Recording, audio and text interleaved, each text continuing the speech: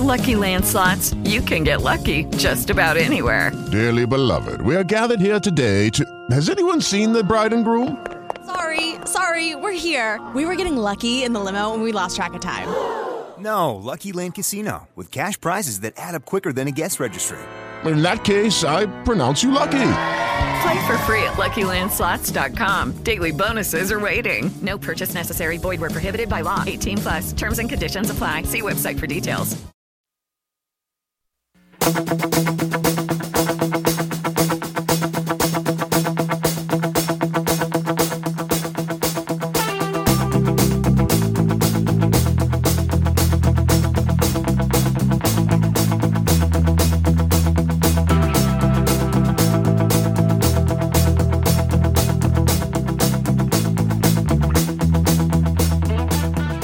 You recognize that tune, and you know it's time for Relics Radio. This is a family-friendly show, so the entire family can join us as we talk metal detecting and relic hunting. You can call into the show at 270-495-0315 or join in the chat and post any comments or questions you might have, and we'll get to as many of them as we can. You're listening to Relics Radio of Southern Kentucky and Middle Tennessee.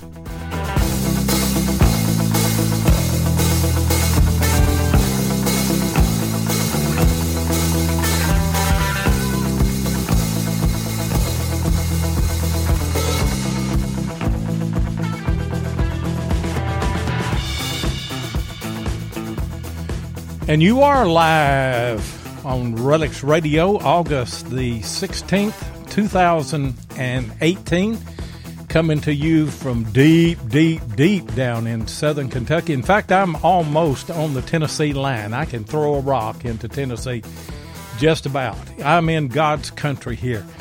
And, you know, what a great place to live. You know, the rest of the country, I've been listening to the news the last few days, and all you hear about is Antifa this and Antifa that. We don't have any of that business on here tonight. We're no Tifa. That's right. If you want a full set of teeth, you're going to have to get a group shot of at least 18 rednecks to get that. And speaking of rednecks, my co-host, my friend, and your friend, Tennessee Jeff, he may not have all of his teeth, but he's got a Relics Radio T-shirt. Yep. I've got all of them but 5. How does that work? That works. Daddy knocked them out when I told him no one time. That works out great. You know, I thought about that the other night. I was listening to Phil Valentine, WTN out of Nashville the other night, and got home and turned the TV on and Antifa this, Antifa that, and it just popped in my mind. Well, we ain't Antifa. We're no Tifa. Hey, Ken and Mark Guthrie, we may have to get us a no Tifa T-shirt made up in the near future, and we may have Gordon do us a cartoon of me and Jeff with maybe 5 or 6 teeth between us, and do a new Relics Radio T-shirt. I tell you what, we have a lot of fun here, sure do. Who we got in the chat so far tonight? Well, Kent, he was the first one in, buddy. There you go. We got Sue. There's Sue Roberts. You know her, don't you, Seven? I think I do. Yeah. Yeah. Of course, we got Mark Hoover in the house. Let's see, Tim Henderson's in the house. Let me scroll on up here. That's about it right now. See, there's Mark Hoover. He's finally in there. So. Hello, Mark. And he just got off his cell phone. We were texting each other just a minute ago. I know it. And Tim Henderson been texting me all afternoon. I haven't yet, Tim, had a chance to look at what you sent. He sent a bunch of maps of a Civil War spot that is a piece of realty land that's going to sell maybe later in the month, pretty soon. So we're going to have to hit that pretty quick, I guess. And we had a good rain today down here, and I know y'all did too, didn't you, Jeff? Oh, yeah, it rained about 5 inches in 30 minutes. So, I mean, it was a good rain, but we still need one of them good soaking rains. Yeah, where it rains for a while. But I'll tell you what, the ground's in pretty good shape right now. It is. It is getting better. So. Yeah. And while the humidity, man. Oh, that man. humidity today was killer. You can cut it with a knife, I'll tell you. And while it's on my mind, I caught DK's live stream last night, Digger Spotlight. That was the first of those that he put out. And he had M.A. Lyman. We had Mike on the show as a guest. He's a great guest. And I thought DK did a fabulous job, especially with the technical side of that. And I know how much work goes into that. But he did a great job and had a great guest, and it was just a really good show. I really enjoyed it. Had to catch the archive today, but I did catch that. Did you see it, Jeff? No, I'm sorry, I missed that one. Of course, I need to go back to the archives and catch that too, but I missed it last night. So Yeah. I was busy with little Avery and just doing the parenting thing. So I remember what that's like. And we've got a great guest tonight, don't we, Jeff? I believe we do. I believe she's going to be a pretty good guest. Sue Roberts. Got Sue Roberts. Are you there, Sue? I am here. Good evening, everybody. Good evening to you, Good too. evening. We've been looking forward to this show since I reached out to you and talked to you and scheduled you to come on. And you're out of Texas, is that correct? I am. I am in the North Dallas area. North Dallas. You're Yes. not too far from the Oklahoma line, then, are you? There. It's about an hour, a little over an hour from where I live to cross the border into Oklahoma. Yeah, I was born and raised in West Texas in Lubbock, and Really? Really, yeah.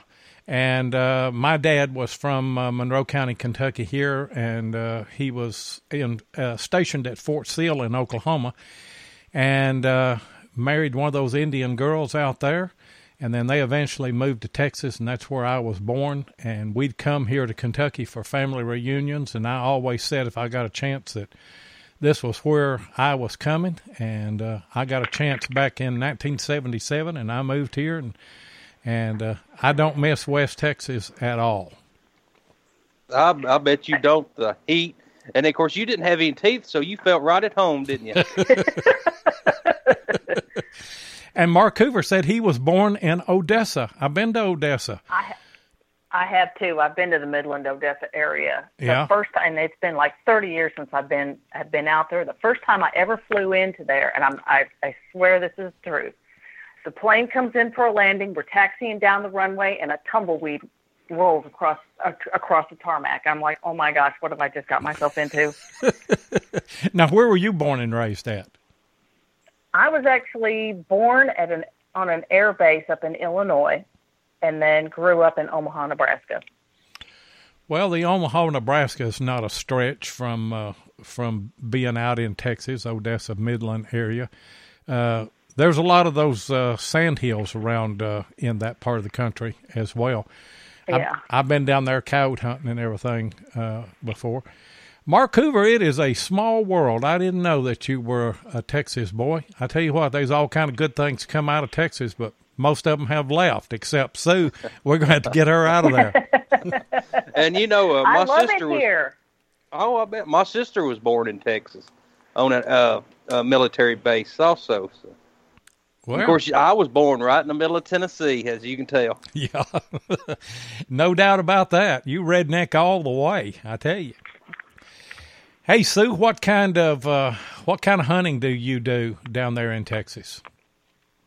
I do different kinds of hunting. I actually started out about 4 years ago as a bottle digger. I love to go hit estate sales, and I had been to an estate sale, and I found this bottle, and it was just oddly shaped. The top was very weird. It was you could tell it was old. So I bought it, and I paid like $2 for it. Brought it home, started hunting on Facebook, and ended up on a bottle digging site. And then that developed into meeting local people here that bottle dig. I went on my first bottle dig about 4 years ago down in Ferris, Texas, which is about 45 minutes south of Dallas. And just loved it. And I still bottle dig today. About 2 years into that, I saw a post on one of the bottle sites about somebody that was doing metal detecting near a dump, an old bottle dump. And I thought, oh, that sounds cool. I would love to learn how to do that. Well, as it turns out, a former coworker had metal detected before and had an AT Pro. And he said, I'll be more than happy to teach you how to use that. So we just went out to a local park, and I got a lesson on how to use the machine. And then, of course, I went and downloaded the manual and read it myself. Eventually was able to purchase one of my own and have hunted parks, have hunted playgrounds, have hunted beaches, I've been to both of the Garrett Memorial hunts, which if you haven't been, you need to go. It is so much fun. They say that's a great hunt. Amazing fun. It is a great hunt. I've seen a lot of videos from that hunt, and of course, I can't remember how many dollars worth of coins that they seed in the ground. I mean, it's quite a bit. You find a lot of stuff, and they give away a lot of metal detectors too. They do. They give away a lot of stuff. They do the relic hunt. They do the silver hunt, those are both the seeded hunts. They also do, which is the basic part of the basic package, is doing a night hunt.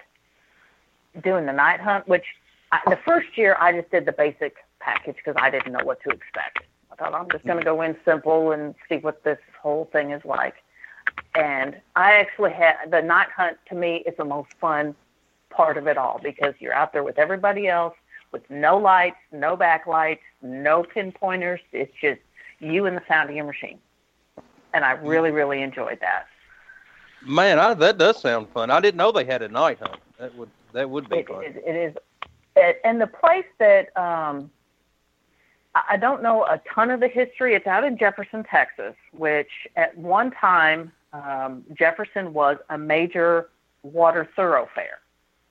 And the barges would come in and they'd unload. And from what I understand, the area where the hunt is held had been either an encampment or a stopover or whatever during the Civil War. People have actually found relics out in the area where the hunt is held. It's now a giant RV park and campsite, and they will host the hunt. They've hosted this hunt every year. So, and they seed. They do both the relic and the silver hunt, and they seed those. And the amount, and this year when I went, I did the silver hunt, and I came home with just this giant handful of dimes and quarters, and I found a ring, and ended up with a prize token that earned me a small little Krugerrand, a 1/10 Krugerrand coin. So that sounds great. It is an amazing event. I saw in the chat a moment ago that Mark Hoover said he'd already got confirmation for the 2019 Garrett hunt. Have you hunted with Mark at those events? Have you met him? No, Mark and I have not met Mark yet. I'm going to make it a point to do so next year because I'm definitely going next year again. Well, he's the ugliest guy there. You can't miss him, I'll tell you. And the oldest. Yeah, if I'm not there, he'd be the oldest one there, no doubt. But yeah, that sounds like a great hunt. Do they have a lot of like the history of Garrett metal detecting there as well at those hunts? I'm trying to think if they have. I don't really remember if they do. They do have speakers that will come up and talk a little bit, and they'll talk about the history of the company. And Vaughn Garrett, the son, will do some history. He'll come up and talk, and he will do history of the company. If you want to see history, you have to go to Garrett. I mean, that's where the magic is. They have in the building, they actually have a small museum where these amazing finds are. They've got machines on the wall that show the time periods of these machines. They do tours. So if you ever get a chance to come to Dallas, definitely get with Rusty to schedule a tour of the facility and see that museum, what is in there. And from what I've been told, what's in the museum now is only about a quarter of what they actually have. And they're going to try to expand so they can add some more of these relics and these amazing things that have been found by not only Charles Garrett himself, but, people from all over the world. Before the show started, Sue and I was talking. We have a mutual friend that works for Garrett, Rusty Curry, and she said he took them on a tour through the Garrett facility, and that would be a good thing for me and you to do, Seven. I would love to get down there sometime. I would too. I'd love to go to one of those hunts and do a live podcast down there like we did at the Relic Show at Chattanooga. And get to meet all of those people. I've seen Rusty. I never have met him. I've seen him on video and stuff, but I know that Jeff knows him, and obviously then Sue knows him as well. But yeah, I tell you, I guess they're at the museum. They've got all of I remember years ago, Garrett had those green machines. You remember them? What were they? The 2500. I can't remember what the first. I don't know. It was something 2500. But yeah, I can remember seeing the old green machines. And then what's the deal? I think Tim Henderson's got one that you carry. Of course, they still sell it, I believe. Well, I don't know. This was just the VLF machine that you hunted with back in the day. Of course, back in the day, I used, I guess my first machine was an old White's, and I don't even remember what number that was. But I remember those old Garretts. They were green, and they may have some of them that are still green like that. Tim Henderson put in there. Yep, GTI 2500. Yep, that's the one I'm thinking of.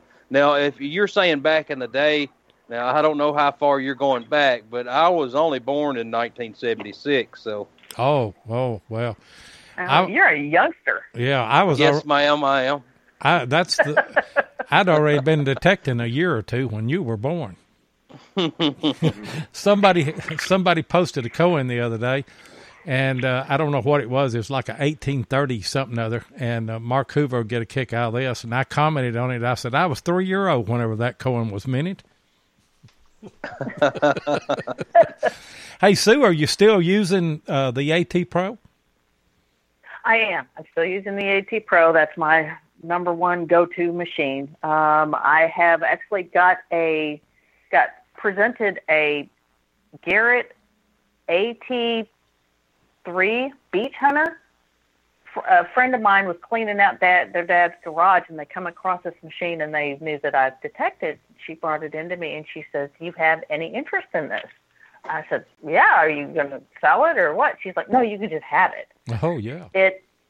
I haven't spent a lot of time with it. I did call Garrett, and they said that thing is from like 1980-something. It still works. It still comes on. But there's something with the connections, and I'm not electronically skilled enough to have figured it out yet. But it somewhat works. So I've experimented with that, and then I also picked up a Tesoro Sidewinder just a couple of weeks ago, and I'm still getting familiar with that. Yeah. So we talked about the Sidewinder a few shows ago, and then I can't remember who we were talking with about it, but they were talking about it being a pretty good machine. Of course, I mean, all your old timers used it, but they say it's still a good machine. It seems to be so far. I mean, I've only used it a couple of times, so I'm still getting used to having to learn the adjustments, and as simple as it is, it's just hearing just one tone. It has been hard to get used to after using the AT Pro for so long and hearing the low tone, the high tone, the mid tone, whatever. So it's been an adjustment. We actually had a family weekend down in Galveston this past weekend, and I took the machines with me. And my daughter-in-law has actually gotten interested in detecting. So we did some beach detecting over the weekend, and didn't find anything worth mentioning. I heard that one's going to take some time to get used to. I heard on one of the shows, I was listening to an archive driving back and forth to Nashville the other day, and on one of the shows, and I can't remember which one it was, they were talking about the old Tesoros, and there's a guy, and I believe his name is Stevens is his last name, and he's doing modifications on those old Tesoro where he will make them have two tones. You'll have an iron tone and then a non-ferrous tone, and then a volume control on the iron where you can turn it down, kind of like like the Equinox is now. You know, the volume on the iron on the Equinox is lower. But me and Jeff, we both have AT Pros, and I guess the majority of the stuff that we found has been with them, hasn't it, Jeff? It sure has. I've probably found 85% of my relics with AT Pro. And it doesn't matter what machine comes out, I'll never get rid of my AT Pro. I mean, I love it. And, of course, the tones, like you said, I've got used to that the tones of the AT Pro. And if I'm looking for a home site, I would rather use my AT Pro as anything else, because I know when I hit that iron field, now I know that it's going to be a home site, and I can tell the lay of the ground with the AT Pro. And of course, I mean, now the Equinox, that'll be like a cleanup machine. I mean, it'll pick up stuff the AT Pro won't. But right. I mean, I love the AT Pro. Yeah, and I'm like Jeff. I've got one. I've got one of the first ones that came out, and actually, there was a guy, a friend of ours, that. He had a couple of AT Pros that he and his wife were using, and they went to another machine, and he said he was going to sell his, and I knew that they were in just like brand new shape, and I told him I wanted one, and so I've actually got two, and I'm probably not going to sell either one of those because it's just a good all-around machine, and I've got one that I can bang around in the creeks and in the water and not worry about, and then I've got another, that, like Jeff said, I love to hunt with that machine whenever we're scouting, trying to find an old house site. Now, how do you run yours? Are you running in Pro Zero? It depends on what and where. Normally, yes, I usually run Pro Zero and just run wide open. But I will. It's depending on if I'm in a park, I'll discriminate out everything iron, just because we know how trashy parks can be. Right. That's pretty much. I mean, of course, at 7i, we never hunt parks. We just hunt old home sites and Civil War sites, and we run ours in Pro Zero. And we had a good friend of ours, Earl from Virginia. He was talking, put it in a standard. And he said it would pick out the coins a little bit better than it does in Pro Zero. So, but I just can't I can't see myself. I can't stand that ding, ding, ding. That kills me. I don't know what. I can't either. I can't either. I've actually got my youngest daughter, has hunted with me a couple of times, and she doesn't know it yet. But I have a machine on layaway at a pawn shop that she's going to get for Christmas this year. Man, good deal. She and I did a couple of years ago. We went to Ada, Oklahoma, for a group hunt with a bunch of Oklahoma people, and got a loaner for her. And we went up there and hunted a park that was built that was established in like the 20s. Beautiful, beautiful area, beautiful park. Neither one of us came home with silver. We did come home with quite a bit of clad and some junk jewelry and all that, but she really enjoys it. And I've been telling her all the time, if we can get you your own machine, would you come out with me more often? So a friend of mine called me up and said, hey, my buddy here at the pawn shop just got this machine in. I think it's the same thing that you have. Well, it turns out it's not just the machine. It's the pinpointer and a carrying case and the pouch, the tines pouch. And the deal was just too good to pass up, so I put that on layaway for her for Christmas, and I'm so excited to give it to her. That's great. Man, that is great. Yeah. Well, Seven, it's about time to go pay some bills, isn't it? It is. We're going to have a commercial, and don't you go anywhere. I'll have to send Jeff after you. I'll be ready. Hey, Seven, we's looking good in our new Redux Radio T-shirts. Yeah, Ken and Mark Guthrie of Detectives.com done brung them to us. Yep. And they makes other shirts, too. Yeah, boy. Detectives.com can handle tees for your club, hunt, or any other promotion folks may have. They even got the Wide Pride shirts. Yeah, them boys does the manatee crawl. Yeah, scooting on their bellies. That's what I said. The manatee crawl. Looks like slugs eating jelly. So whether you hunt horizontal or vertical, tell the folks where they need to go, TJ. www.detectives.com.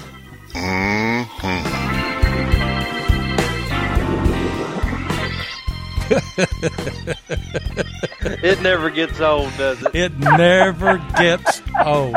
It never gets old. Sue, that's the first time you've heard that commercial, isn't it? That is the first time I've heard that commercial. That's awesome. That slugs eating jelly. Yeah, that came to me at 2:00 in the morning. I was asleep, and for some reason, I don't know why, but for some reason, that popped in my head, and I jumped up and wrote it down real quick. And then Plugmaster Ford, Jeff Ford out of Missouri, is the voice behind all of that. Just a phenomenal person and very, very talented, and has worked with us on a couple of ads like that, and just a great all-around guy. And, hey, if you guys need a T-shirt, get with Ken and Mark Guthrie of Detectives. They will fix you up, and I guarantee you the price is right, and I guarantee you're going to love that shirt. We love ours, and they got some mojo in them shirts too, ain't they, Jeff? Yeah, they got some mojo. It's what did you find? Let's see, what was it? Monday or Tuesday? We was hunting together. What'd you find? Well, we can't say because it ain't been on the video. No, but he done a pretty good job. But this shirt's helped us out. Yeah, and we're getting messages all the time where people are saying that they got their Relics Radio T-shirt, and then they're posting finds where they found a ring or they found something great. Hey, guys, we're going to open up our phone lines because we are going to give a shirt away tonight to a caller. It is 270-495-0315, and I see that Tennessee Jeff has already put that number in the chat there. So call and ask Sue a question. I've got another question for you, though, Sue. What coils are you using on your AT Pro? I have the little 5x8 coil. The 5x8. Do you have any other bigger ones? Okay. Yeah, I have the whatever the standard size one that comes with it. The 8.5 by 11. I think. 8 by 11. The one. Yeah, I have both of those. But I like the little one. I use that one more than anything else. And I go ahead. Seven and I, we just from Tim Henderson, we've got some snake coils. And who makes the snake coil? Lori, I can't remember. No. Yeah, Nail does. Nail, okay. Now, I'm impressed with that little bitty coil. I mean, I really am. I mean, I like it so far, and I've only used it maybe 4 times. And I've done very well with it since I've got it. Yeah, the last video that we did, we had those little nail coils, the little snake coils, and we did pretty good with it. You're able to pick through. Of course, it was a really, really trashy spot, and you're able to work around in those nails and everything. But I'm going to tell you, on that 5x8, you don't discount the depth on that, because I was hunting a Civil War site that was real trashy. It was where an old house had stood during the Civil War, and I don't know if they used it as a hospital or just camped around it or what, but it was absolutely full of nails in there. And I dug a piece of a shoulder scale epaulette and it was probably somewhere around 9 inches deep with that little 5x8. So they will get down there. They'll work for you. Man. Oh, absolutely. Absolutely. See, Tim Henderson, he put the D-Tech 13-inch. You got to try it. And it's crazy separation for a 13-inch coil. So, and depth, too. And I've heard good things about them. Yeah, I don't have one of those yet. Yeah, I don't either. So, but get back to the bottle digging. So, how many bottles do you have in your collection right now? I have, oh my gosh, I actually have gotten rid of a lot of stuff. When I first started, and I think this is probably for anybody getting into it, everything is cool. Everything is, oh my God, this is awesome. So you bring home a whole lot more stuff than you really need to bring home. Mm-hmm. Right now, and I've trimmed it down a little bit. My favorite things to dig are the embossed medicine bottles. So I've probably got, 60 or 70 of those that I've kept. Man, that's pretty good. Of course, see, I'm trying to get in a little bottle digging, and the oldest bottle, I've found some old bottle dumps, but you have to dig deeper to get to the older stuff, and I just haven't tried it. And of course, I've been wanting to try to find privies and stuff to try to get the bottles out of them, but I'm really interested in bottles, and I just need somebody to kind of help me along and tell me what to do or not do. So I don't know any. It's like coins. I don't know anything about bottles. Just like coins, I have no idea. We lost Sue for some reason. I'm gonna go in here and try and get her back on. I don't know if she hung up the phone on us or not. Yeah, she may have me talking about all the bottles. I don't know. Or talking about I needed somebody to show me the ropes, the bottle digging. She was done with that. Yeah. Are you back on yet, Sue? Not yet. We're still trying to hook up. I don't know what the deal is there. I'm interested, though. Did I lose y'all? Yeah, you lost us. What happened? I have no idea. We have some thunderstorms going through. Oh. I don't know. That's weird. Yeah, you're on the phone, and I saw that you had dropped out, and so I just called you back. Oh, that's weird. What was the last thing y'all heard? The last thing we heard, I don't know what the last thing that we heard was, but we were Jeff was asking you about the bottles and everything there, and you did say that you had a lot of them. How do you find those sites, the bottle places and everything that you dig?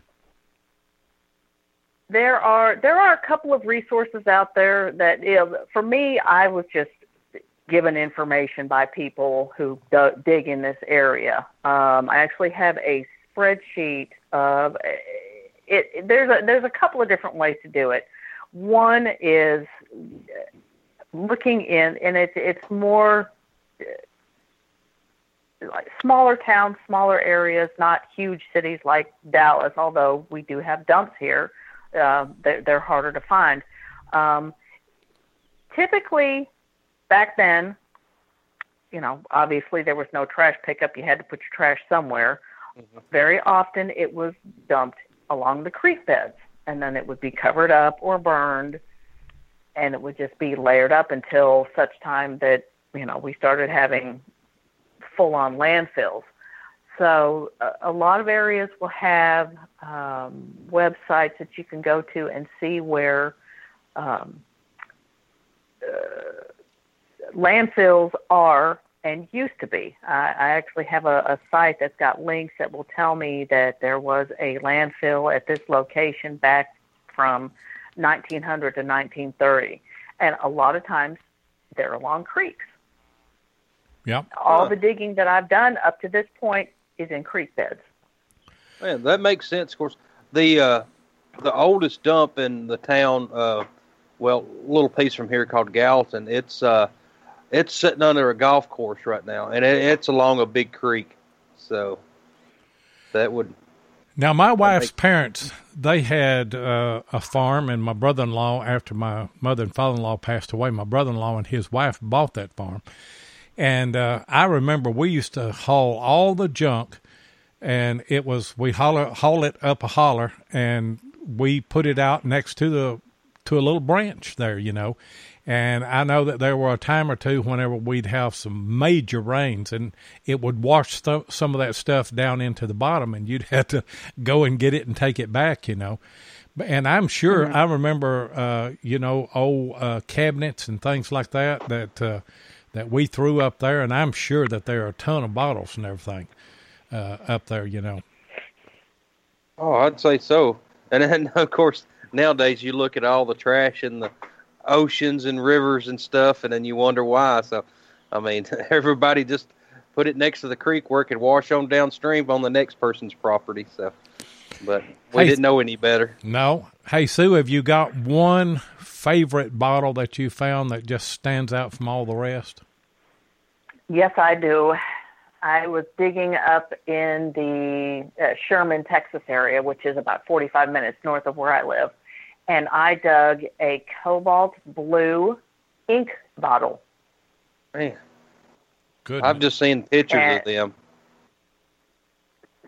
Yeah, I was so excited. I've dug 2 or 3 ink bottles. I've got a couple of different varieties of those. I guess that part didn't get heard earlier. My favorite thing to dig is embossed medicine bottles, and I have probably 50 or 60 of different varieties of those that I've dug. And then some other odds and ends. I've got some ink bottles. I've dug 2, 3 poison bottles, and those are always interesting. But that cobalt blue ink is my absolute number one favorite find ever. And that's a small round ink bottle, isn't it? Am I right on that? This one is square. Oh, it is square. Yes, but I have seen people dig the blue round ones as well, but mine is square. Well, now you're going to think that I'm lying, but I'm not. But early in school, we still used inkwells.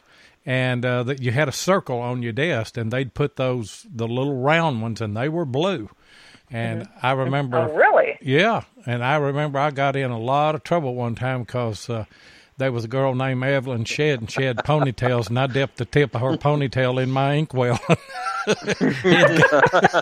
It got all over her back. Oh my goodness! So I'd love to find one of those. That brings back good memories. And she couldn't turn her head for some reason. She had to turn her whole body, and she turned around. What are you doing to me? Bless her heart. No. But Seven, you remember what the teachers done with the ink bottles? No, they just fill them up. I mean, they just be open, and you just... They reuse them? Oh, yeah. You just stuck your pen down in there, and they would have a big bottle of ink, and they would just fill them up, and you just dip your pen down in there, and Mark Hoover said, "What's an inkwell?" Come on, Mark, you old enough to know that. No, he's poking fun at me, I guess. Oh, is he? I think so. And Barb says that I'm old. Yes, I am.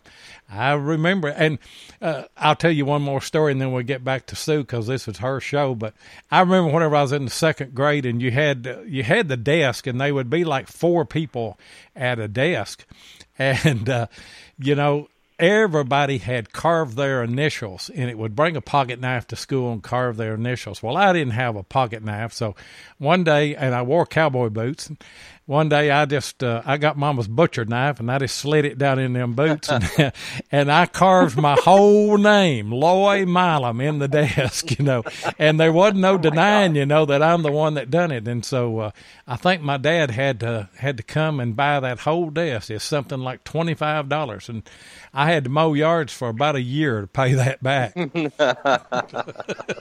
Man. Dang. So you're in some old company here, Sue. It sounds That's yes, funny. You are.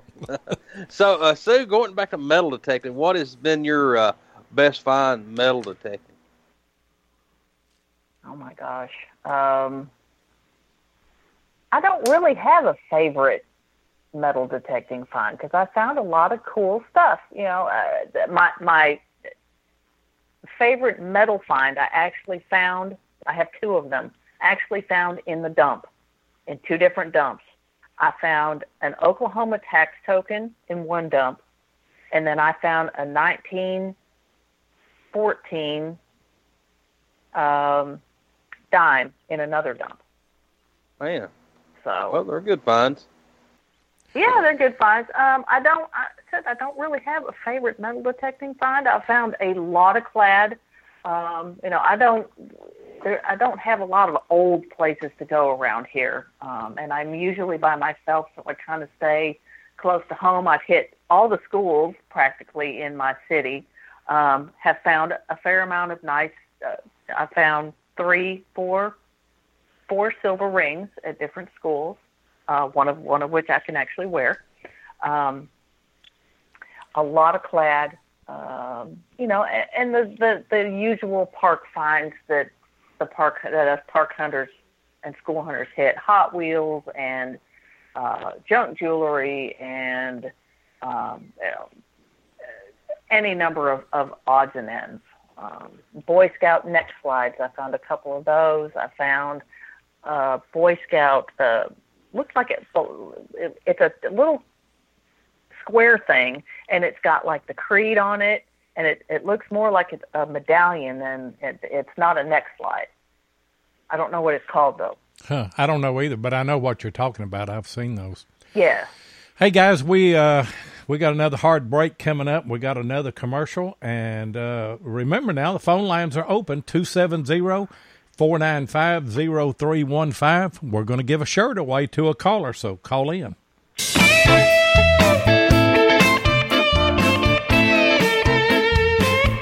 If you want to keep up with what's going on in the metal detecting world, then you need to be a subscriber to American Digger magazine.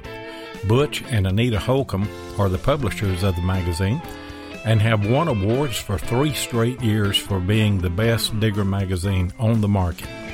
American Digger magazine is available in both print and digital formats, so no matter where you live in the world, you can enjoy the latest happenings in the hobby.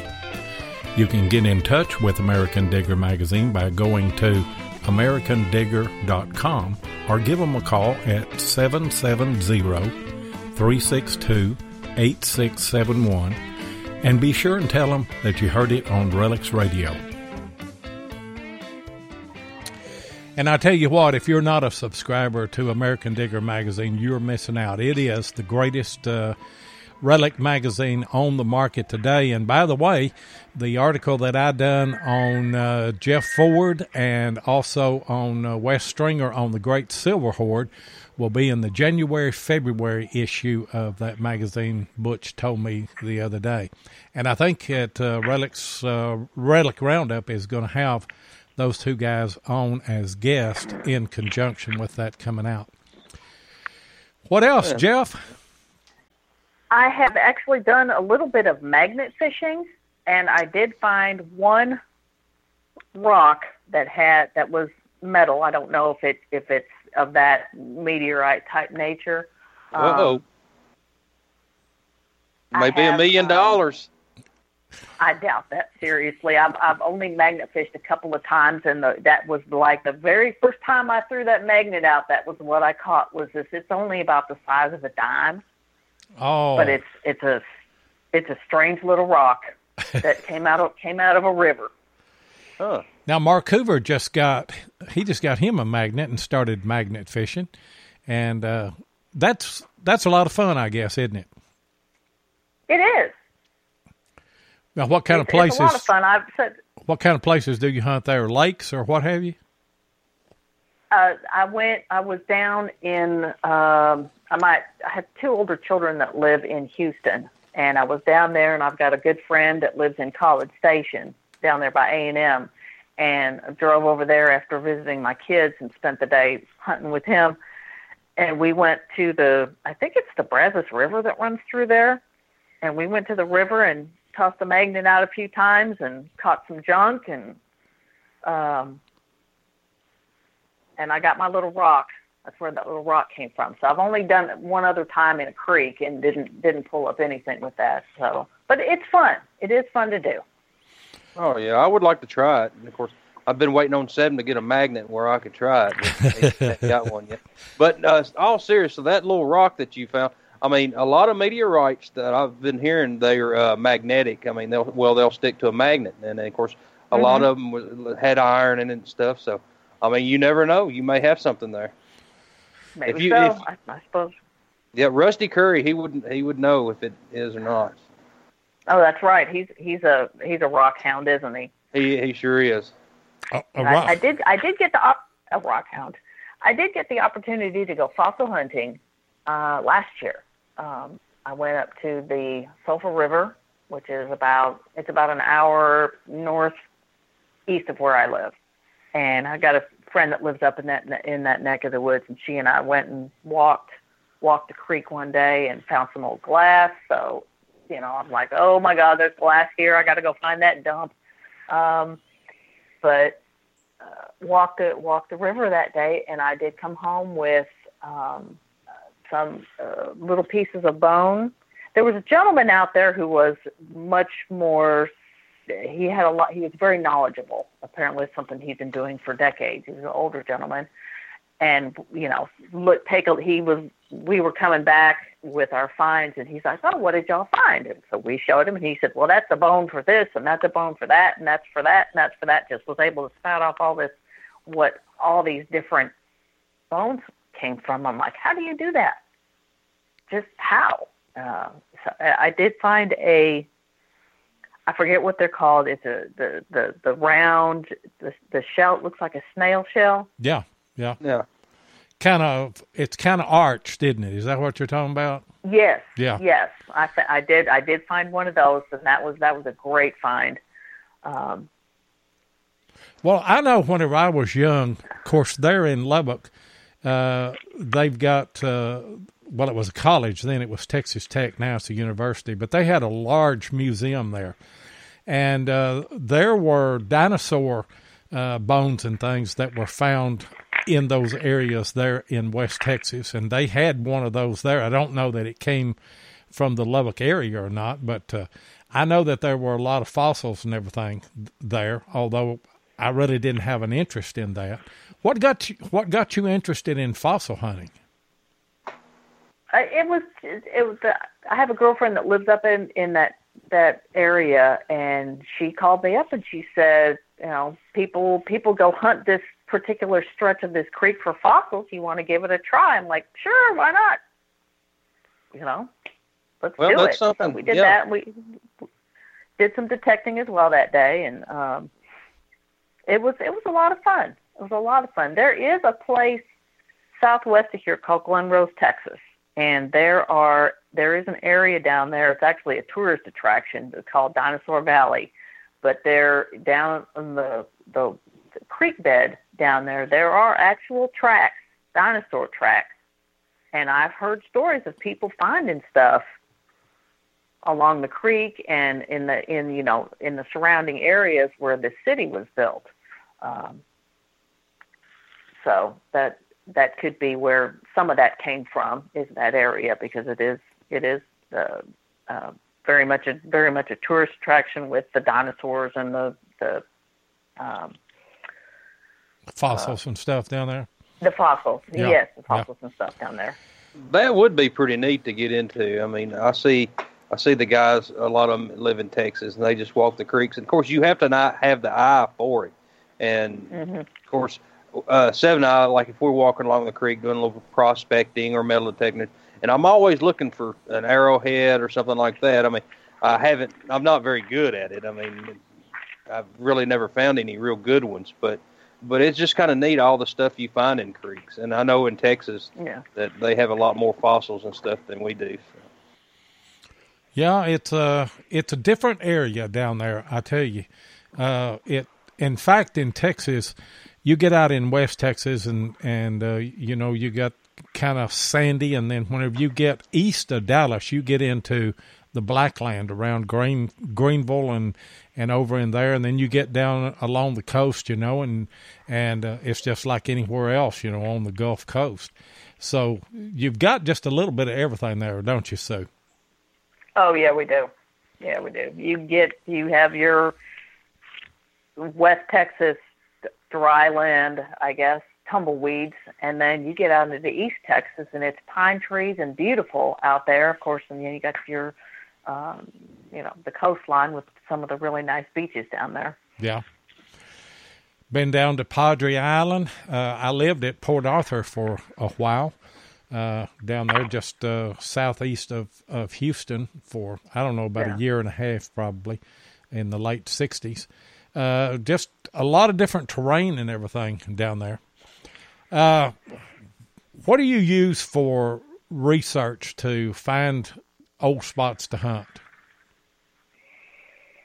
We use the aerial maps, a lot of people use the historic aerials.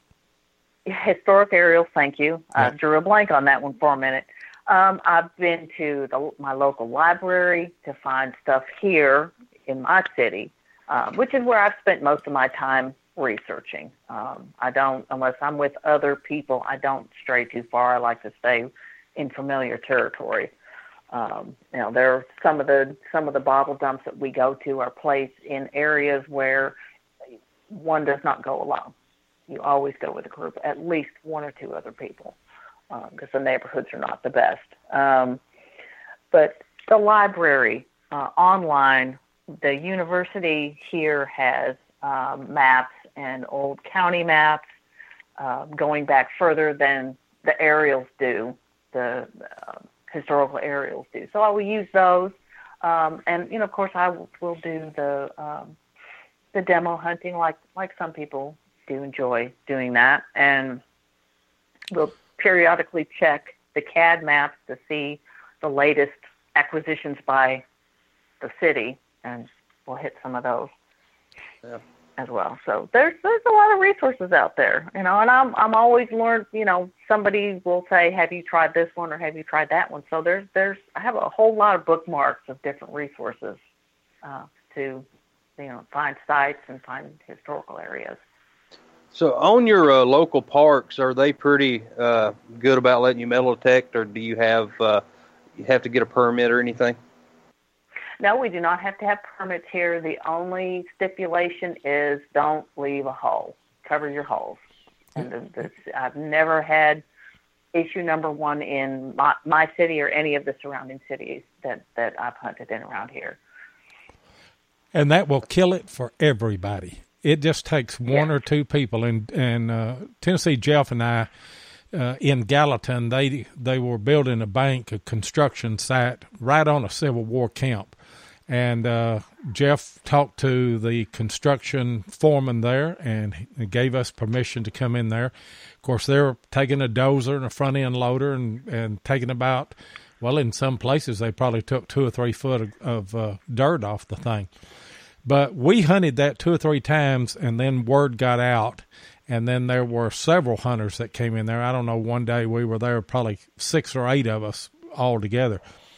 And one day there was an older gentleman, and he'd dig a hole, and he'd just leave it. And I wouldn't do that even on a construction site because, it just looks bad, Oh, yeah. And you can never tell. I mean, of course, it's a construction site, but, you're going to have a worker walking through there carrying a bag of concrete or some rebar, and they're going to step off in that hole and break an ankle or twist it or whatever. And then, that's done. The metal detecting would have been done. So fortunate none of that ever happened. But, me and Seven, we covered all the holes up that we've seen that was left uncovered. Well, actually, I've done that too. Yeah, actually, I got around some of his holes, and actually found the target I guess he was digging for, and then finally covered everything up. Hey, Sue, M.A. Lyman asked if who would you like to go hunting with if you could just pick somebody? I don't know if that's a question that you had to think about or something, and I'm trying to go back up and find the question, but I believe that was the gist of it. Oh my gosh. I don't know. I can tell you where I would like to go hunt. I would love to go up along the East Coast. and hunt up there. As far as with whom, it doesn't really. I don't really know. I don't really have anybody that I would, that comes to mind right away.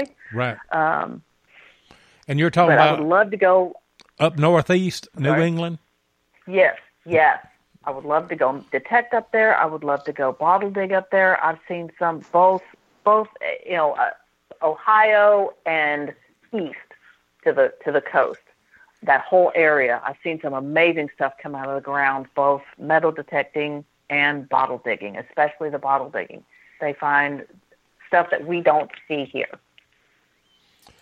And we have finally got a call that came in, 0987. Who are you? This is Tony from North Carolina. Hey, Tony. Hello, Tony. Good to have you in. Hey, how you guys doing? We're doing great. Yeah, hey, Lloyd, I was just going to tell you, I'm old enough to know about them ink wells, too. We had them. We had them where I went to school, so, you're not by yourself. Well, that's great to hear, I tell you what. You got a question that you wanted to ask Sue? Yeah, the ink bottles, did you find them in a river, or where did you find them? They were found in a creek bed. Oh, okay.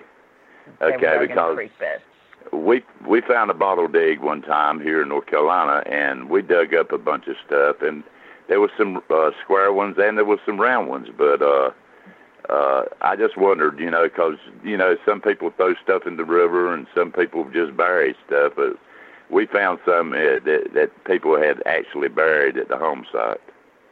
Yeah, that is something I haven't done yet, doing privy digging.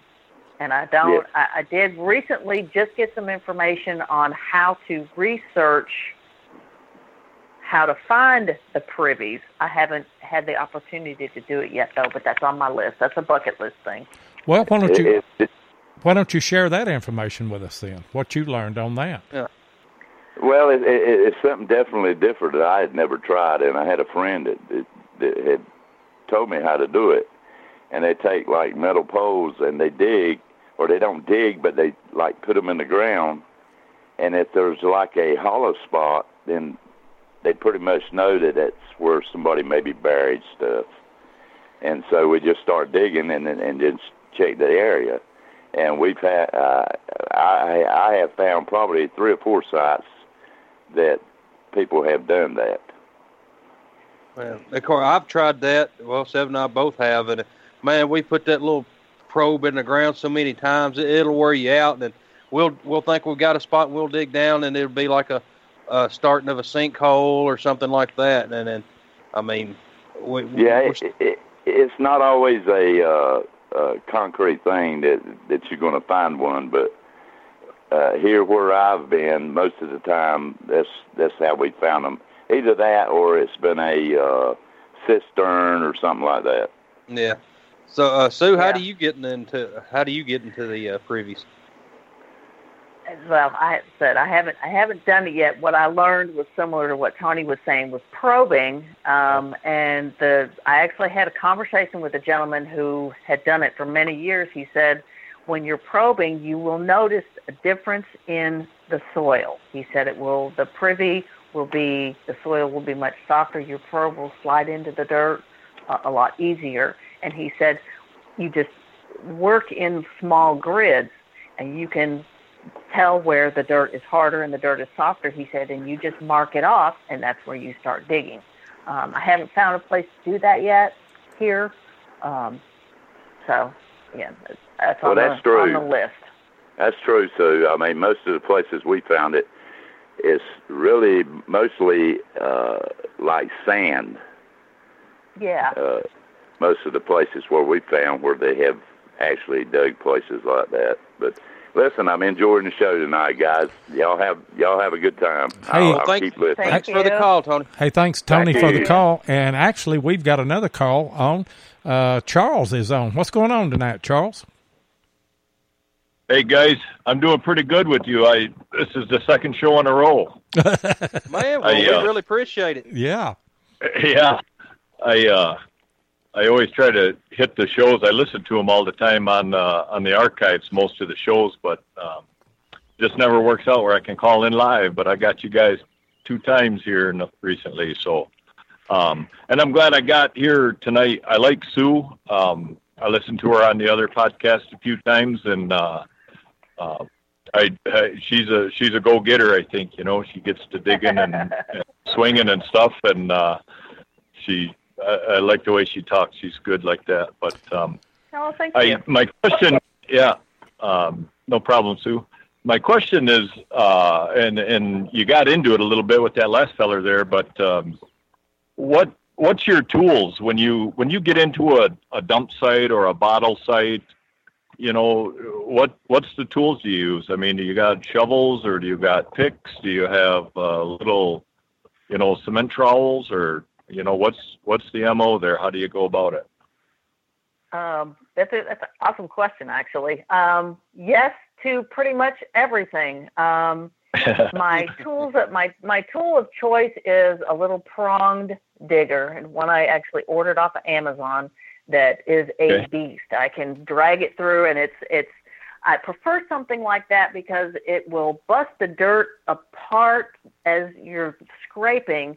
It'll separate the dirt, and you're seeing what's falling out, and that's where we find the smaller stuff like the marbles, the coins, the buttons, what we like to refer to as creepy doll parts, where they're little pieces of broken porcelain figurines. Right. I have a half-gallon mason jar that is full of nothing but creepy doll parts, and I keep those. They're just different and odd. I also use a paint scraper, and that's good for cutting. You know, it's loosening up. If I'm digging really hard soil, that paint scraper is great for cutting through, and you're not risking damaging any bottles that you're going to come across. Right.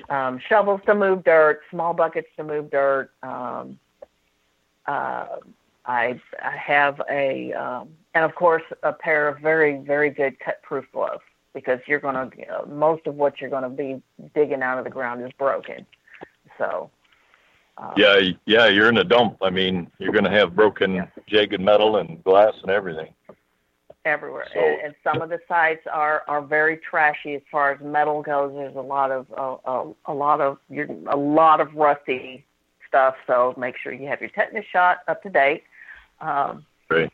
But the variety of things that have come out of there is astounding. Between the marbles, the creepy doll parts, the dinner dishes, we find pieces of china, we find whole jars. We find one of my favorite finds ever is a complete Lee & Perrins Worcestershire sauce bottle. It's embossed and still had the stopper in it. Wow! Oh wow! How about that? What year does that come from? Do you know? That's probably around 1920 to 1930. Yeah. Before they started before they stopped embossing it, and it would have had a paper label on it, but it was still embossed with the Lee & Perrins. Later on, it was just the paper labels, but we still, finding those embossed items those are the most amazing finds to me. Is finding those embossed, the medicine bottles, the extracts, and stuff like that. Yeah. You mentioned marbles a minute ago. Do I remember you mentioning before that you've got a pretty healthy collection of marbles as well? I do have a pretty healthy collection of marbles. I use my mason jars. I use those quite a bit for storing my finds in, and I've got one quart-sized mason jar that's full of nothing but marbles that I've dug, both the glass marbles and clay ones. I've dug a bunch of clay marbles as well. Yeah, I remembered. I thought I'd remembered you saying that, because I like marbles, and I think in the last 3-4 years of metal detecting, I've only found one in a hole. So, but I found one marble, I don't know, last year, I think. And then this year I found a little blue Indian bead, a little tiny seed bead, trade bead that would have been in the native Indian community. So that was pretty cool. I enjoyed finding that here. So, hey, appreciate it. I was just had to run an errand tonight late and got you guys pulled on here and caught part of the show. I'll catch the rest of it up tomorrow. And I'm glad I got to talk to you guys again, Loy and Jeff and Sue. Pleasure talking to you. So I'll get off here and let somebody else get on. Hey, great call, Charles. We appreciate it. Sure do. And we've got one more commercial to run, and we'll be right back. If your passion is metal detecting, then you know how much your success is based on the equipment you use. Let my buddy Tim Henderson of Murray Branch Outdoors in Murfreesboro, Tennessee, help you with that. Tim is an authorized dealer of Garrett, XP Deus, Tesoro, and Macro detectors and supplies, and he is now an authorized dealer for MineLab. So, if you're looking to get your hands on the new Equinox 600 or 800, then Tim is your guy. Murray Branch Outdoors is not only competitive in their prices, but the service after the sale is second to none. Tim not only sells detectors, he uses them, and so he can answer any questions you might have. Murray Branch Outdoors also deals in used detectors, and he'll take your old detector in on trade when you decide to upgrade. So give Tim of Murray Branch Outdoors a call at 615-948-4611 and be sure and tell him Relics Radio sent you. And Tim is a great guy, good friend of ours down at Murfreesboro, Tennessee. And if you've got any kind of metal detecting needs, give him a call. And if you're still in there, Tim, throw your number in there. But we do have it in the description on this on the podcast here. So as we do with all of our advertisers, we've got a link to all of them there. Hey, Sue, do you do any sifting at those spots to find those things that the smaller items? Yes, we do. No, I don't do it every time. It's more just when I feel like it. There's some days I want to just bottle dig and pull out as many bottles as I can find in a day, and other days it's take it slow and sift everything. And that's where the marbles can come in. Finding a lot of marbles is doing a lot of sifting. I actually went dump digging a few weeks ago with a friend of mine, and we sifted almost every load of dirt we pulled out of that hole and came home with a good number of marbles that day. And that's one thing I've really never found a lot of is marbles. And it's just, I was hunting next to an older home, and I found a couple surface finds, but like digging them wise, I've never found too many. So. And most people don't know, but in our part of Kentucky here, they have a marble game called Roly-Ho. And that is actually, people participate in that over in Europe as well. And we've got some guys here in Monroe County, Kentucky, that are the world champion Roly-Ho marble players. And they make their own marbles out of flint. And there are a lot of flint marbles that are in the ground here, and I've been lucky enough to find, I don't know, maybe 2 or 3, but those are just incidental finds, and if you can find a spot in an old yard where they had the marble yard, which most yards here in southern Kentucky and middle Tennessee, most of them had a marble yard if you just know where it's at. And go to looking, well, you can find those, but sifting that's the way to get those, isn't it? It is. That is definitely. It just depends. Some days you'll be digging and they'll just be plopping out of the dirt, and it's when you're kind of like when you're metal detecting, it takes a while to train your eye, or looking for arrowheads. You have to train your eyes to look for those things. And catch the round, catch the different color, catch whatever it is that, what you're looking at. I enjoy doing the sifting. I have a very small sifter that's easy for me to use. You know, you get too much dirt in there. For me, it's just too heavy to try to shake it all like that. But I do the sifting, and I've come home with some really neat buttons. I had a friend find a post office department, 2 post office department buttons in a dump. Now, are those too terribly long ago, and that was really. Are those buttons that had the POD on them? Yes. Those are fantastic. I don't have one of those. That's on my bucket list. I want one of those. He found 2 of them in the same little area where we were dump digging. I'm trying to picture that. I can't. Well, it's just got a capital P, a capital O, and a capital D, Post Office Department. And evidently it was something that was state issued to all of the mail carriers or people that were associated with the post office back in the day. And, you know, I've never found one, but I've seen a bunch of those that have come out, and they're early 1800s, aren't they, Sue? Or early 1900s, I mean.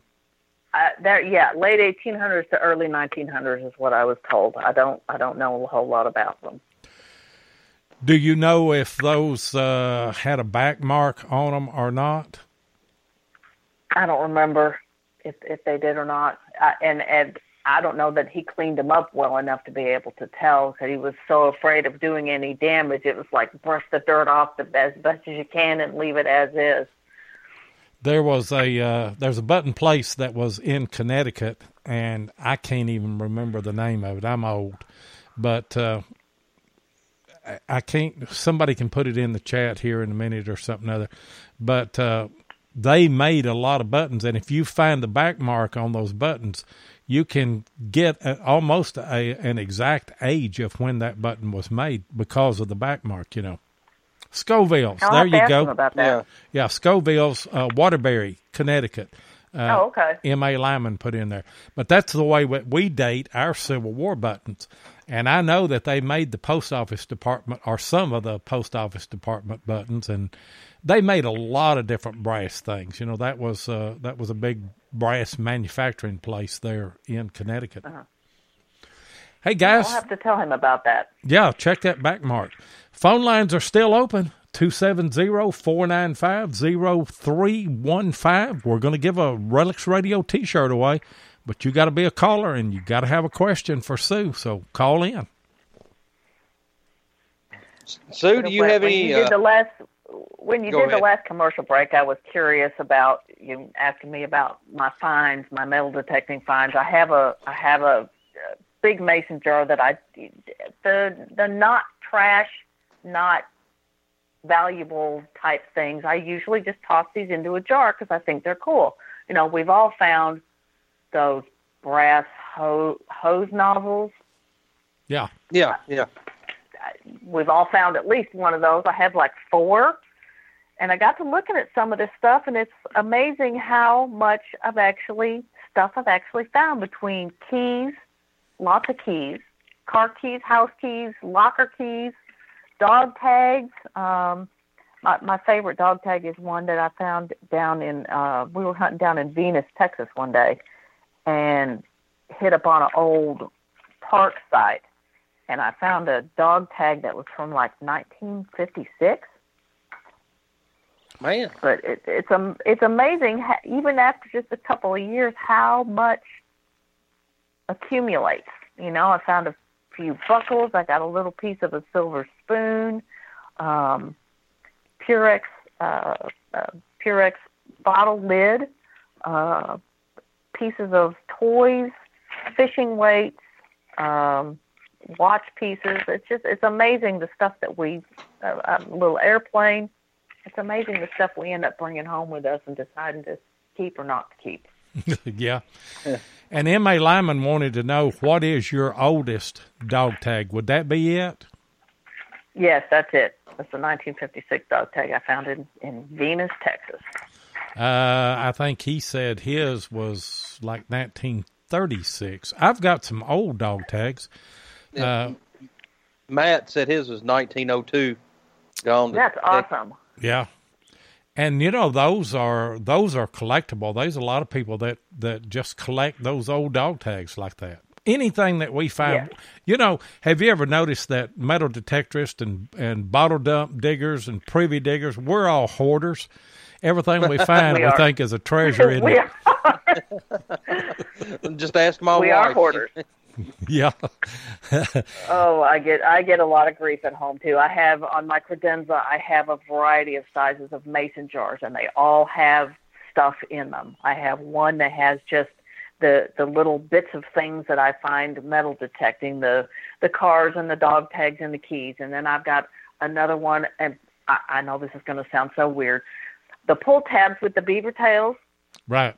Mm-hmm.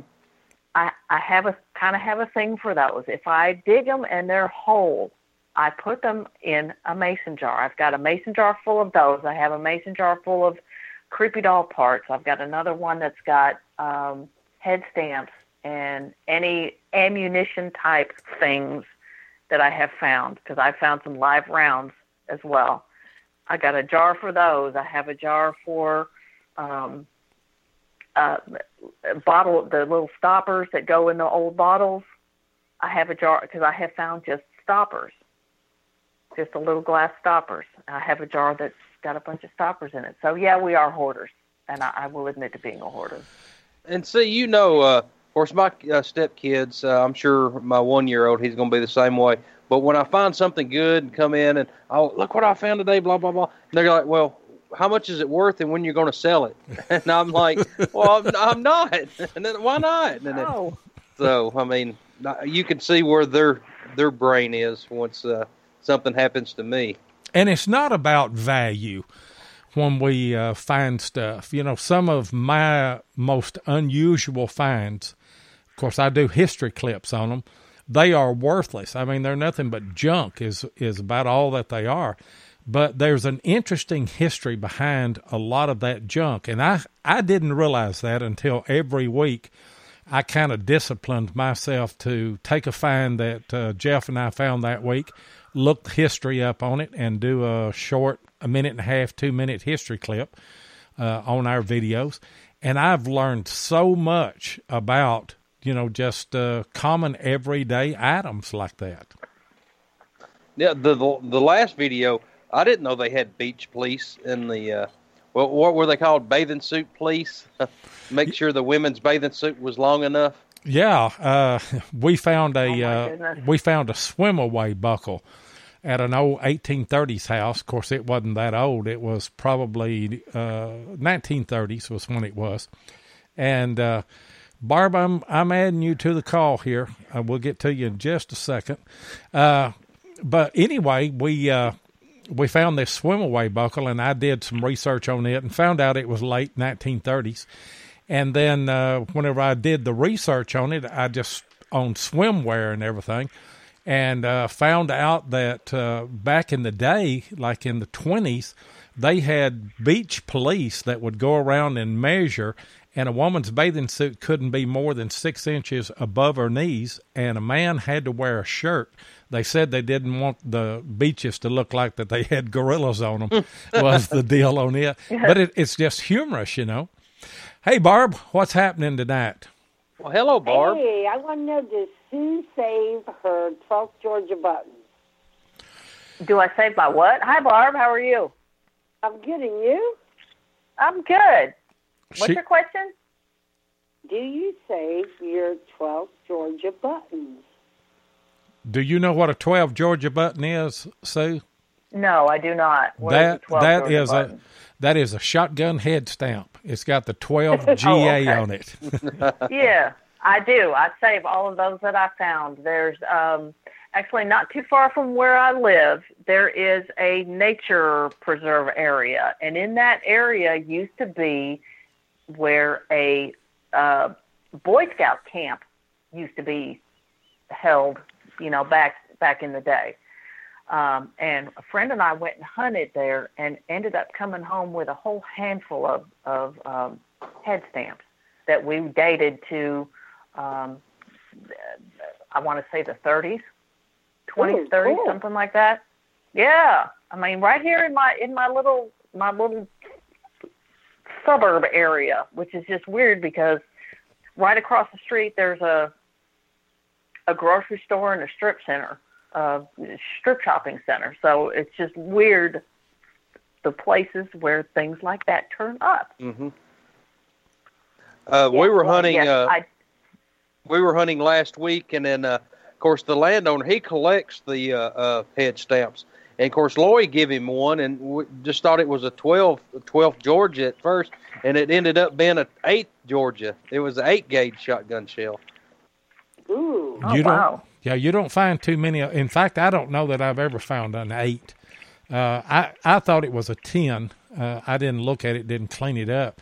But I saved mine, and I actually run mine, Barb, through a rock tumbler and clean them up. And I keep them in mason jars, and I've just got jar after jar of those things. But so I'm not the only one that hoards those, huh? That's right. You're not. I have a little bowl of them, but I don't clean them up because a lot of them still have the paper in them. Yeah, they will.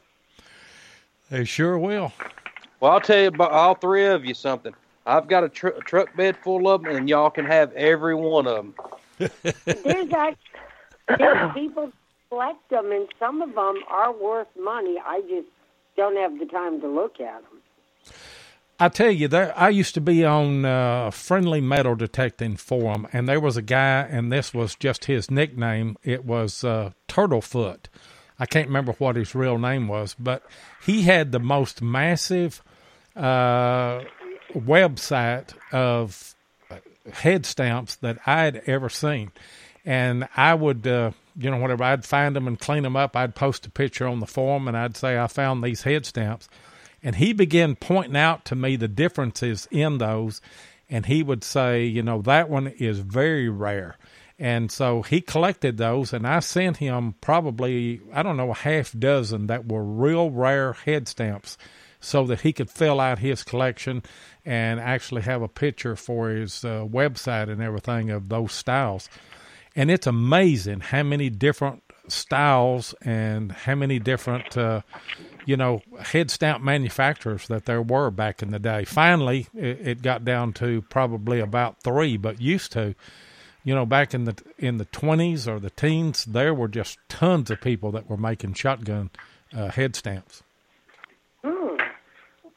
There's actually a website out there that's where we identified the ones that we found. Was on this website, and they've got that huge listing. Is that the same guy? That's the same guy, yeah. And that's the one we were using. So some of those head stamps that you will see on that are some that I've seen him. Those things are worthless. And, I've hunted with people that they'll find them and they'll just throw them in the bushes or something. I keep every one of them, and I clean every one, and I put them in a jar somewhere. That's what I'm saying. Yeah, mine go in the bowl, but it's like, why would you throw them away? It's history. I mean, they're the ones with the papers are early 1900s. Right. You know why it is, Barb? Because people are monetary minded. They want to find something, and the first thing that they ask is like Jeff's kids, what's it worth? Well, monetary value, it's not worth anything. I mean, it's trash. But the historical value behind it, and until you start bottle digging or metal detecting or treasure hunting of any kind with the mindset, I'm looking for history, you're going to be sorely disappointed because you're going to spend most of your life and not find anything that's really worth a lot of money. That's well said. Agreed. I have known bottle diggers, and there are people around here that will actually not share information on where they go dig because for that very reason, because they're going to find that one rare doublet Dr. Pepper bottle that is worth, whatever it's worth, and they're in it for the money, and I don't understand that. This is not about money, it's about history. It is about history. And once you get out of that mindset, you're going to be disappointed in this hobby. I don't care what kind of treasure hunting that you do or history seeking, and I'll borrow that from Heath and Scott, the History Seekers podcast. But when you get out of seeking history, then you're going to be sorely disappointed in this hobby, because very few of us are going to find anything that's worth very much money at all. And most of the bottles that I do have, they're pieced together from what the pieces I've got from broken bottles. And, I mean, it's just, like y'all said, it's the history behind it. Yeah. Hey, Barb, did you have another question for Sue? I did, but I was listening to you babble. That's what we love, Barb. That's what I love about Barb. That's right. Well, go ahead and ask it then. I want to know why we were talking about the AT Pro and Standard versus Pro Zero, and everyone in the chat has decided the pings of Standard drive us crazy. How long can you hunt in that mode before you have to go back to zero? I'm about 30 seconds. Yeah, I was going to say 2.6 seconds and I'm done. One ding and I'm out. Yeah. Oh, see, I started with a Ace 250. And, then, of course, you don't know how long I listened to that thing ding. And then, of course, when I got the AT Pro, I had that other setting I could go to. And I was like, man, I'm getting out of this Standard. It sounds just like the Ace 250. So I never went back. And that was a question that I was going to ask you, Sue, about on your AT Pro. You don't run much discrimination, you said, unless you go to a park. We run ours in iron disc and put that iron disc at 0. Is that what you do when you're not running any discrimination? Yes. Now, I know Nugget Noggin runs his iron disc up around 22, trying to get some of the nails and things out. But I'm going to tell you something. Yeah. I have found 1 or 2 cut reals that came in about 25. Of course, they were deep and they were on edge, but they didn't ring up, real strong or a real high number on that until you get them out of the ground. So, yeah, that's the way we run ours. You still got yours, don't you, Barb? Your AT Pro? Oh, yeah. Yeah. AT Pro's the keeper. It has its time and place. I found some great things with it. Yeah, I've gone back with the Deus and found other things, but if I had probably set my Pro up right, I probably would have found some of those things. But it never hurts to have another machine to go into a place, because you're going to find something that the other one didn't. That's exactly right. Agreed. I agree. I do too. And all right. Go ahead. Let me call in. I won't keep you. Y'all have a good night. Hey, thanks for the call, Barb. We certainly do appreciate Thanks, it. Barb. All right. See you soon. And we're going to close the phone lines now because we're almost running up on an hour and a half. And what did you say before the show, Jeff, that we were going to do on a shirt? We was giving the shirt to the last caller, so that's Barb. Ding, ding, there ding. You're the winner, Barb. Yep. Ding, ding, ding. Ding, ding, ding, ding, ding. Barb gets a XXX Relics Radio wide pride shirt. I'm just kidding. No, you are a winner there, Barb. And so send me your information to diggingwith7@gmail.com. Or send me a Facebook message. We're hooked up there. And I'll get it over to Ken and Mark, and they will get you a Relics Radio T-shirt, and you can do what you want to with it. I know that you said if you won one, you might give it away, and that's fine with us. We just want you to have the opportunity to win one, and we certainly do appreciate Ken and Mark Guthrie. And I'm going to tell you something. All of you guys out there that have a YouTube channel or anything, get a hold of those guys, because you don't have to order a lot of shirts. They will make you up whatever shirts that you need. They'll keep your design on in stock there, and people can come in and order whatever they want, and they're just great guys to work with. So we highly recommend them. Hey, Sue, it's been a great time, and we really enjoyed having you on. Tell everybody how they can get in touch with you. I know you don't have a YouTube channel, but how they can watch your finds and things like that on Facebook and what have you. I'm on several pages. The one that you'll see me on the most is Junk Monkeys. So that's I'm one of the admins on that group. So go on over to Junk Monkeys, put in a request, and you'll get to watch, get to see our finds. And we do post videos up on there. And I have a good friend that I hunt with, and some of you may be familiar with Juan Pedraza, and seen his videos out there on a variety of the sites. He does post quite a few videos, and I've been featured in a few of them. But we're both Junk Monkeys, so y'all come on over and check us out.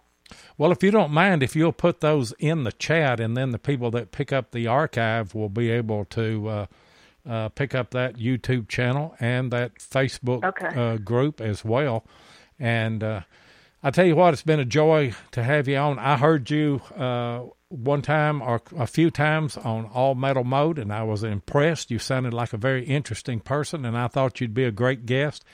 And we weren't disappointed, were we, Jeff? We sure wasn't. I mean, she has been a great guest, and we hope you'll come back. I would love to. I've had a great time talking to y'all tonight.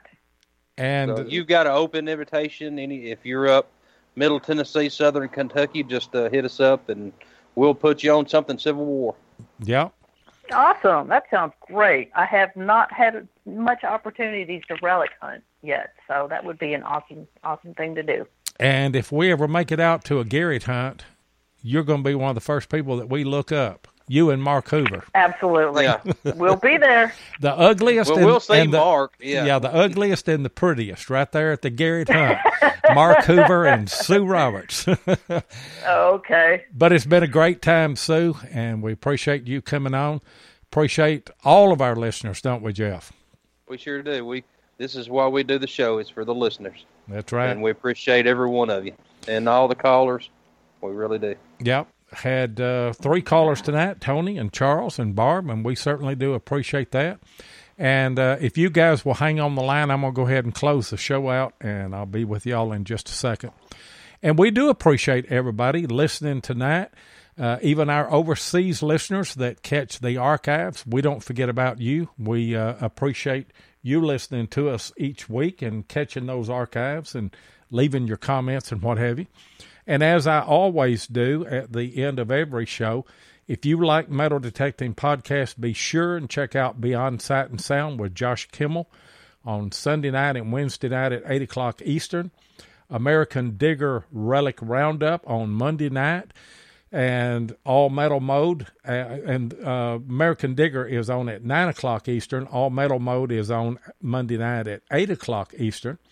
History Seekers with Heath and Scott are on Tuesday night at 9 o'clock, and Hardcore Metal Detecting has their podcast on Thursday night and Saturday night at 8 p.m. Eastern, and obviously we're on every Thursday night at 8 o'clock Eastern here on Relics Radio, and we'll see you next week.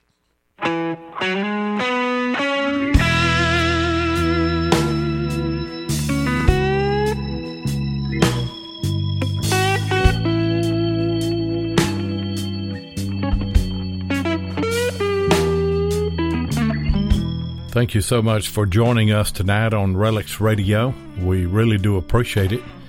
Be sure and join us live each Thursday night at 7 o'clock Central Time, 8 o'clock Eastern here on Spreaker.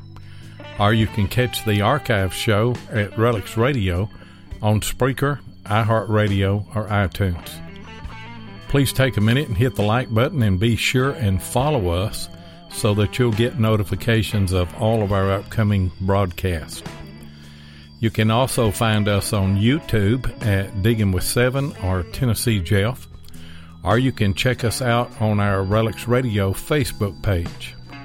If you'd like to get in touch with us, then send an email to diggingwith7@gmail.com. We'd love to hear from you. We hope you'll join us next Thursday night, and until then, get out there and dig some history.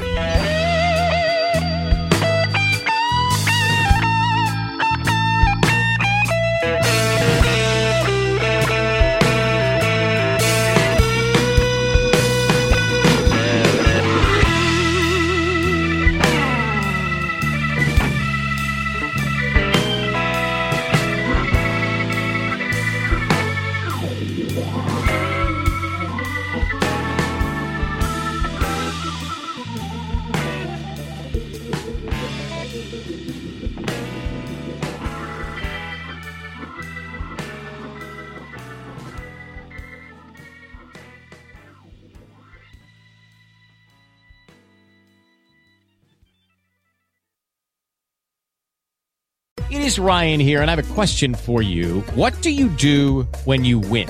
Like, are you a fist pumper, a woohooer, a hand clapper, a high fiver? I kind of like the high five, but if you want to hone in on those winning moves, check out Chumba Casino. At ChumbaCasino.com, choose from hundreds of social casino-style games for your chance to redeem serious cash prizes. There are new game releases weekly, plus free daily bonuses. So don't wait. Start having the most fun ever at ChumbaCasino.com. No purchase necessary. VGW Group. Void where prohibited by law. See terms and conditions. 18+.